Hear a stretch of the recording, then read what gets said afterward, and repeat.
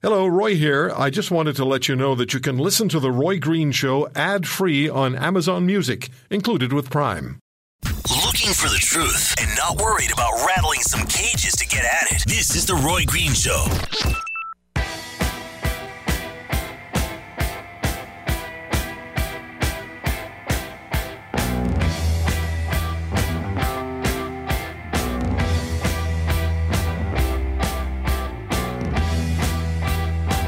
What kind of a nation wants to be associated with the mass murder of innocent men, women, and children? The nations of the world can be judged by the friends they keep. No nation can succeed in the long run by promoting rogue states, brutal tyrants, and murderous dictators.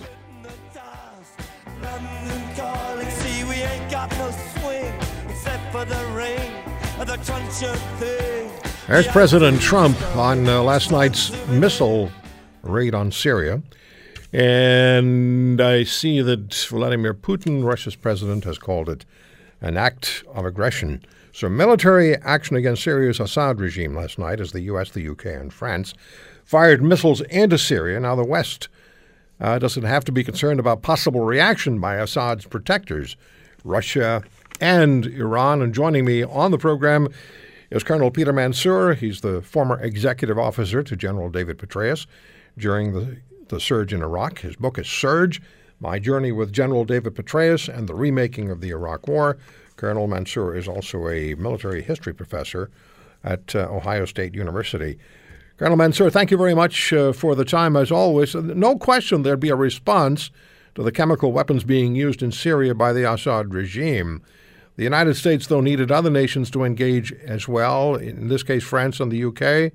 Justin Trudeau verbally supported Donald Trump. Is that enough? Has the point been made? Or can you make the point with these people? Well, it appears, for the moment at least, that the raid hit the sweet spot. That is, painful enough to make Assad think twice about using chemical weapons again. Not so painful that it would cause Russia to escalate hostilities, which would be bad.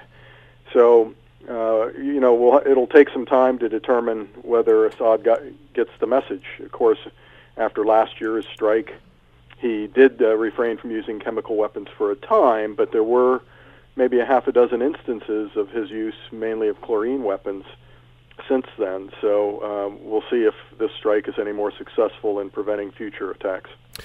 How much of this is necessary now because of the years of dithering by President Obama? He allowed Assad to fortify himself in Syria and secure the support of Iran. And Russia a lot of this have been precluded had Premier Obama been, or Prime Minister, or President Obama, one of those, pick one, had President Obama been more forceful. Well, it's interesting because early in the Arab Spring, when there were demonstrations in Syria, his own administration, Hillary Clinton as Secretary of State, Bob Gates as Secretary of Defense, and General David Petraeus as the CIA director, all recommended arming the Syrian opposition, which would have made the opposition stronger and also more in tune with U.S. desires in the region. President Obama declined to do that. He did, however, set a notorious red line that if Assad used chemical weapons, he would retaliate.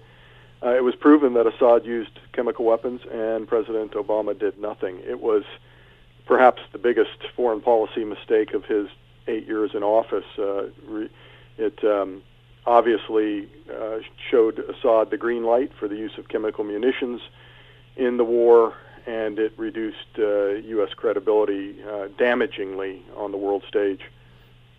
Colonel Mansour, do you expect the attack on Syria, on Assad, is going to be met by anything other than words from Russia and Iran in the short and the longer term? Putin is saying is quoted as saying it's an act of aggression. Yeah, I think the words have already come, so that's a done deal. The question is, will they do anything more concrete to push back? And I suspect that if Russia does something, it'll be more in the covert realm, perhaps some sort of cyber attack. Of course, they're already interfering with elections in the United States and the other Western nations. They'll continue to do that. But I don't think what we'll see is some sort of direct attack on U.S. forces embedded with Kurdish and Syrian democratic militias in Syria itself. And what do you expect from the other Middle Eastern nations now? This is another attack on Assad. He probably, I would imagine, he still has chemical munitions. He still has sort of an air force, and he's being supported by Russia and Iran. What do you expect from other nations in the region? Will they just keep their heads down, or are they going to be a little more brave about this situation? No, I don't think you'll see the regional powers doing anything other than what they've already been doing. They'll line up with or against the United States based on who they support in the Syrian civil war. Mainly Iran will line up with Russia and Assad, and the rest of them will line up with the United States for the most part. I don't think you'll see the nations in the region taking a more forceful role to prevent Assad from consolidating his grip on power. No one really wants to be sucked into the tar pit of the Syrian civil war, other than the two players that are already there, which is Iran and Russia. Mm-hmm. Is the Middle East just too chaotic now to engage in another significant Western military intervention? You know, I don't think there's any stomach for that, not among the Western populace, not among the political leaders. I really think it's doubtful, given the outcome of the war in Iraq, which sucked in $1 trillion and 160,000 troops for almost 10 years, 5,000 dead. And the outcome was such that it really didn't advance U.S. national security interests. I think it would be really unlikely that an administration would voluntarily intervene with lots of boots on the ground. I think the way forward is pretty much what it's been in the last few years, which is the use of advisors, the use of air power, and a much more lighter footprint. Is the world? The next question, I suppose, has to be: is the world less stable now than it might have been even at the height of the Cold War? Terror organizations are spreading their tentacles more widely, with North Africa just one significant example. What and where are your greatest concerns globally? Well, I think you're right. I mean, the bipolar distribution of power during the Cold War, ironically, made foreign policy much more stable. Right? You either lined up with the Soviet Union or you lined up with the United States, but the boundaries of conflict were pretty clear. It was deadly in certain circumstances, Korea, Vietnam, etc., but it was predictable. Now you have a lot more actors. There's a diffusion of power to multiple global powers. You have lots of non-state actors and terrorist groups and so forth. And you have the possibility of nuclear war as well. So in terms of the hot spots, I would say the most dangerous, if not the most likely, place where hostilities would break out is on the Korean Peninsula. That would be a very, very deadly conflict.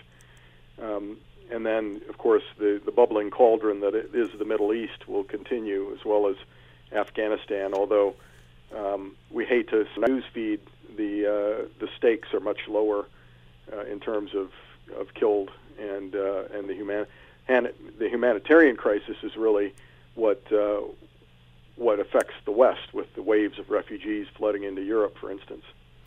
So it could be any place, any time, depending on the actors involved and how determined they are. The United States has almost 100% track record of not predicting where it's going to fight.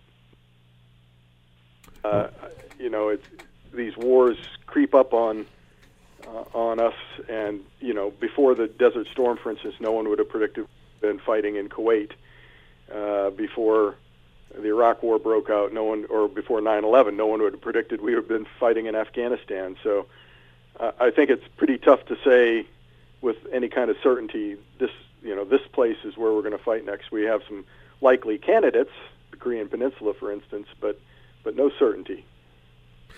And this question about this country, Canada, what would the United States like to see from from Prime Minister Trudeau and from Canada. Well, what should our contribution consist of? Now, you know, we just bought a whole bunch of used F-18s from Australia that they didn't want anymore.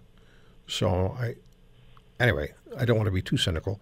What would you like to see? What does the United States expect from Canada? Well, Canada is a valued ally and a close neighbor, of course, and I think Canada has a lot of soft power, a lot of diplomatic heft. It punches above its weight in that realm, and I think that's probably the most important thing that Canada can provide to the United States, where they see an alignment of interests. You know, the diplomatic support they give us in the United Nations and other forums in NATO and in coalitions of the willing, if you will, is really important. Probably more important than whatever military contribution they provide, although that can be significant as well. The support of other nations can legitimate U.S. actions so that we're not just going it alone, both militarily and diplomatically. Mm-hmm. After the Second World War, this country had the world's fourth largest navy, which is quite amazing considering the population we had back then. It's always great speaking with you. Thank you so much, Colonel Mansour. All the best to you. Roy, always a pleasure. Colonel Peter Mansour, he's a history professor at Ohio State University, former executive officer, colonel, for General David Petraeus during the surge in Iraq, and his book is Surge, My Journey with General David Petraeus and the Remaking of the Iraq War. When we come back, Vaughn Palmer will be with us, provincial affairs political columnist for the Vancouver Sun.